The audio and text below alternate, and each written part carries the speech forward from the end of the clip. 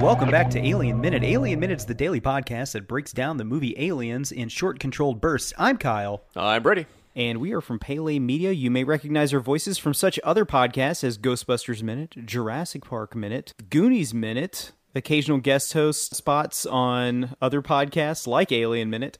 And you also may recognize us from the last week of Aliens Minute. We've been filling in for John Ingle as he is out on a super secret mission with the United States Colonial Marines. And today we're going to bring to you minute number 72. Brady, how are you doing today? I'm doing good. I'm a little bummed out, though, because I, and yourself as well, had to miss the Movies by Minutes convention in Chicago, the big meetup where all of the other hosts, well, most of the hosts who could make it from their respective shows and a lot of the listeners got together and looks like they had a really good time. I think it was a really cool experience. You're giving away John's secret mission right now and why we're recording the podcast in his stead, aren't you? Well, shit. Sorry, I'm John. just kidding. I'm just kidding. This is the day we're recording this is taking place on the Movies by Minute convention, the first ever in Chicago, where a lot of Movies by Minute podcasters got together. I think there was a live final episode of Back to the Future Minute that happened. Awesome. By the time this drops, that'll have been a couple weeks ago, and I'm sure everybody will be aware of it. If there is a Movies by Minute convention for next year, are you planning on going to that one? Yes. Yeah. Absolutely. It seems like everybody had a really great time. Looks Yeah. like the turnout was actually pretty great, too. I was surprised to see, they pretty much sold out that the theater that everything was going on in. But That's awesome. But today we are here to talk about minute number 72 of Aliens. And if you're ready, we can go ahead and get into that, Brady. Let's do it. Awesome. So this minute is going to start off with the surviving Marines, Burke, Newt, and Ripley, making their way out of a damaged APC and onto the planet's surface. And it ends with Ripley watching the incoming dropship in the distance. So, this minute there's not a whole lot going on in it, but I think there's some fun stuff to talk about here because we kind of get like one of the first real shots in this movie of the surface of LV-426. This isn't the first time that they've been on the surface. When the Marines leave the APC initially to get into the processor unit or the main offices and everything, they do cross the planet in the rain, and we kind of see that it's a disgusting storm-ridden planet. And man, I tell you, what a lovely day on LV-426. I mean, this is like some great weather compared to what we've seen before. I think that they probably could have. They stood to maybe have some like fog or some smoke or some light rain or something going through because whereas it looks great, if you look in the background, you can kind of make out the fact that it's a set. Yeah. And there's nothing wrong with that. I mean, it's a hell of a lot better than anything I could do. But it got me thinking about which LV-426 do I prefer? Do I prefer the one from Alien or from Aliens? And they look enough alike so that you can tell they are the same thing. But you can also tell that it's two different filmmakers. Yeah. I think LV-426 and Alien is much, much more foreboding. Just somewhere I would really not want to be.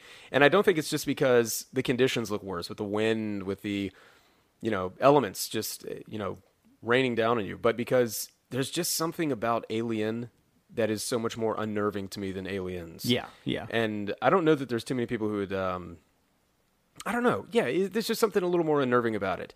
And a lot of that comes from the hazardous conditions, the weather conditions on LV-426. Right. That you would suffocate if you were out there trying to breathe. Yeah, all exactly. that. But on this one, I guess I would probably want to be on this one because you can do it without having some sort of breathing apparatus because they've changed the environment there, But I do think that they did a really good job of recreating kind of what it looked like from Alien. These kind of like weird, like rock sculptures almost. Yeah.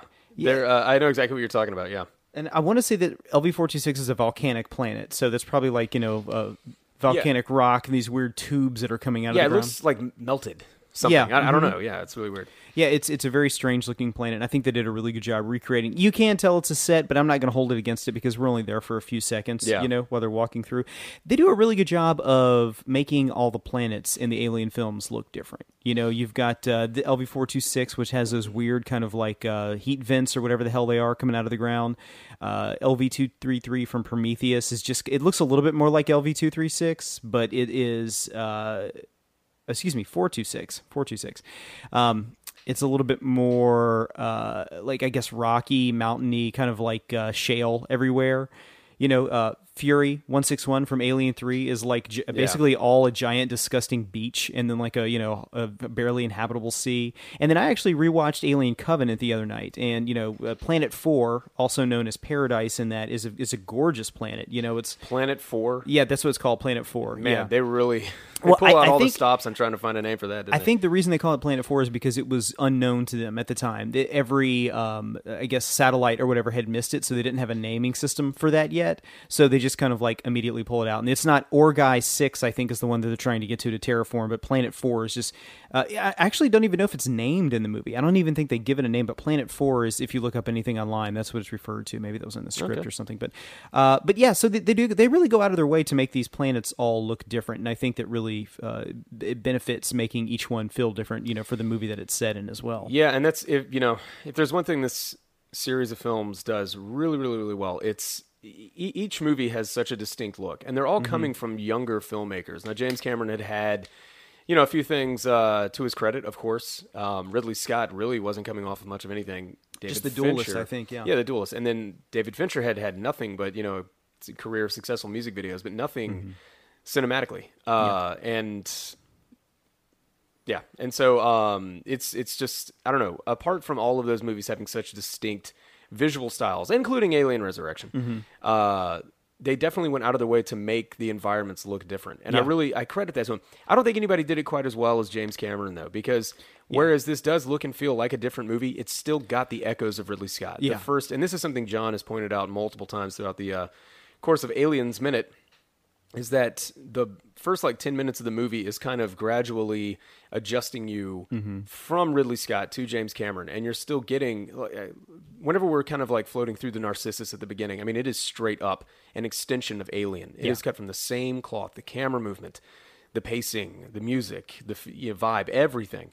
So I think Cameron does a really good job to kind of, say, okay, here's your taste of Alien or whatever, and now we're going to go and do this other thing. He's like, do you remember that weird planet surface from the first one? Well, here it is again. Yeah, exactly. I think that was the point I was getting at. So we cut over to the dropship, which is just about to take off. They've signaled the dropship. They've thrown out some flares. It's time to get up and go. And I love the design of the dropship in this movie. It is, I think if there's anything out of this movie that really had a long-lasting effect on science fiction, it might actually be the dropship. I don't know if dropship was even a term that was used before Aliens, but it's all over the place now. Like video games that take place in the future, each one. In fact, I mean, Halo, the entire design of the Marines or the space team or whatever from Halo is taken straight from Aliens Colonial Marines, and the dropships, especially in that, look just like the dropship this one, which is, I think, classified as a, I actually don't have that. We're going to talk about that a little bit more tomorrow. But I love the design of the dropship. I love the design of Ferrero's helmet and everything. It looks just like something out of Vietnam. Or Pharaoh, I think maybe is her name. Yeah. And, Spunkmeyer gets in there and he's running up the back. I guess he was using the restroom or, checking out the beauty of LV-426 and, runs his hand across a railing and gets slime all over it. And that's kind of a constant in these movies that you see is there's always the introduction of slime before somebody gets in, sees the alien. That's one of my favorite things about Alien is the fact that there's it has shed, like snake shed.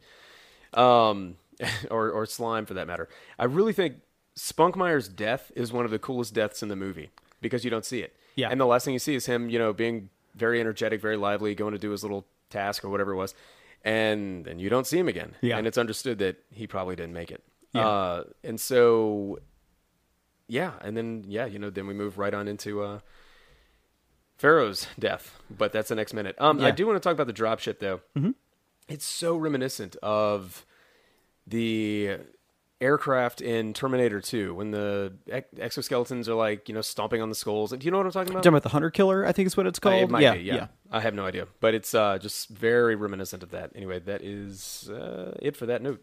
Yeah. I want to say that Jim Cameron actually designed it himself. I think the story was that they were having trouble coming up with the design for the dropship, so he just went out to a model shop and bought a bunch of different models and just made it himself, just glued a bunch of crap together and was like, here, make it look like this. And it's, earlier in the film when they're at Gateway Station, you do see another ship fly by and it's very difficult to see. You just see the tail of it, but it looks a lot like the dropship. Mm-hmm. And if you go back and you find models of the ship, I can't remember the name of it, they actually look very close to each other. So you can kind of imagine that maybe they both came from the same company or something like that. And I think there were a couple of unused models for like a destroyer class ships or something like that were made for this movie out there, which are pretty damn cool. But yeah, so we get that just kind of like Spunkmeyer walking off. We get Spunkmeyer's off-screen farewell, and then we start to see the ship coming in, and Ripley's kind of looking at it like in the distance. She's promised Newt, which we have a payoff for later in this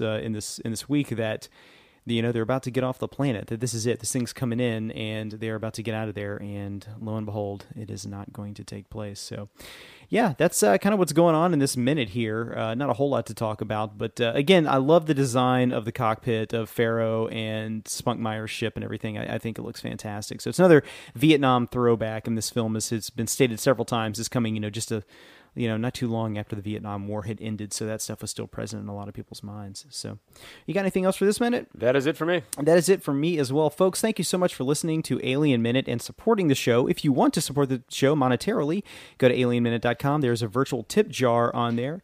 And as always, we'd like to thank the guys over at Star Wars Minute for creating this format and letting everybody else use it, because we've used it ourselves on our other podcasts from Pele Media.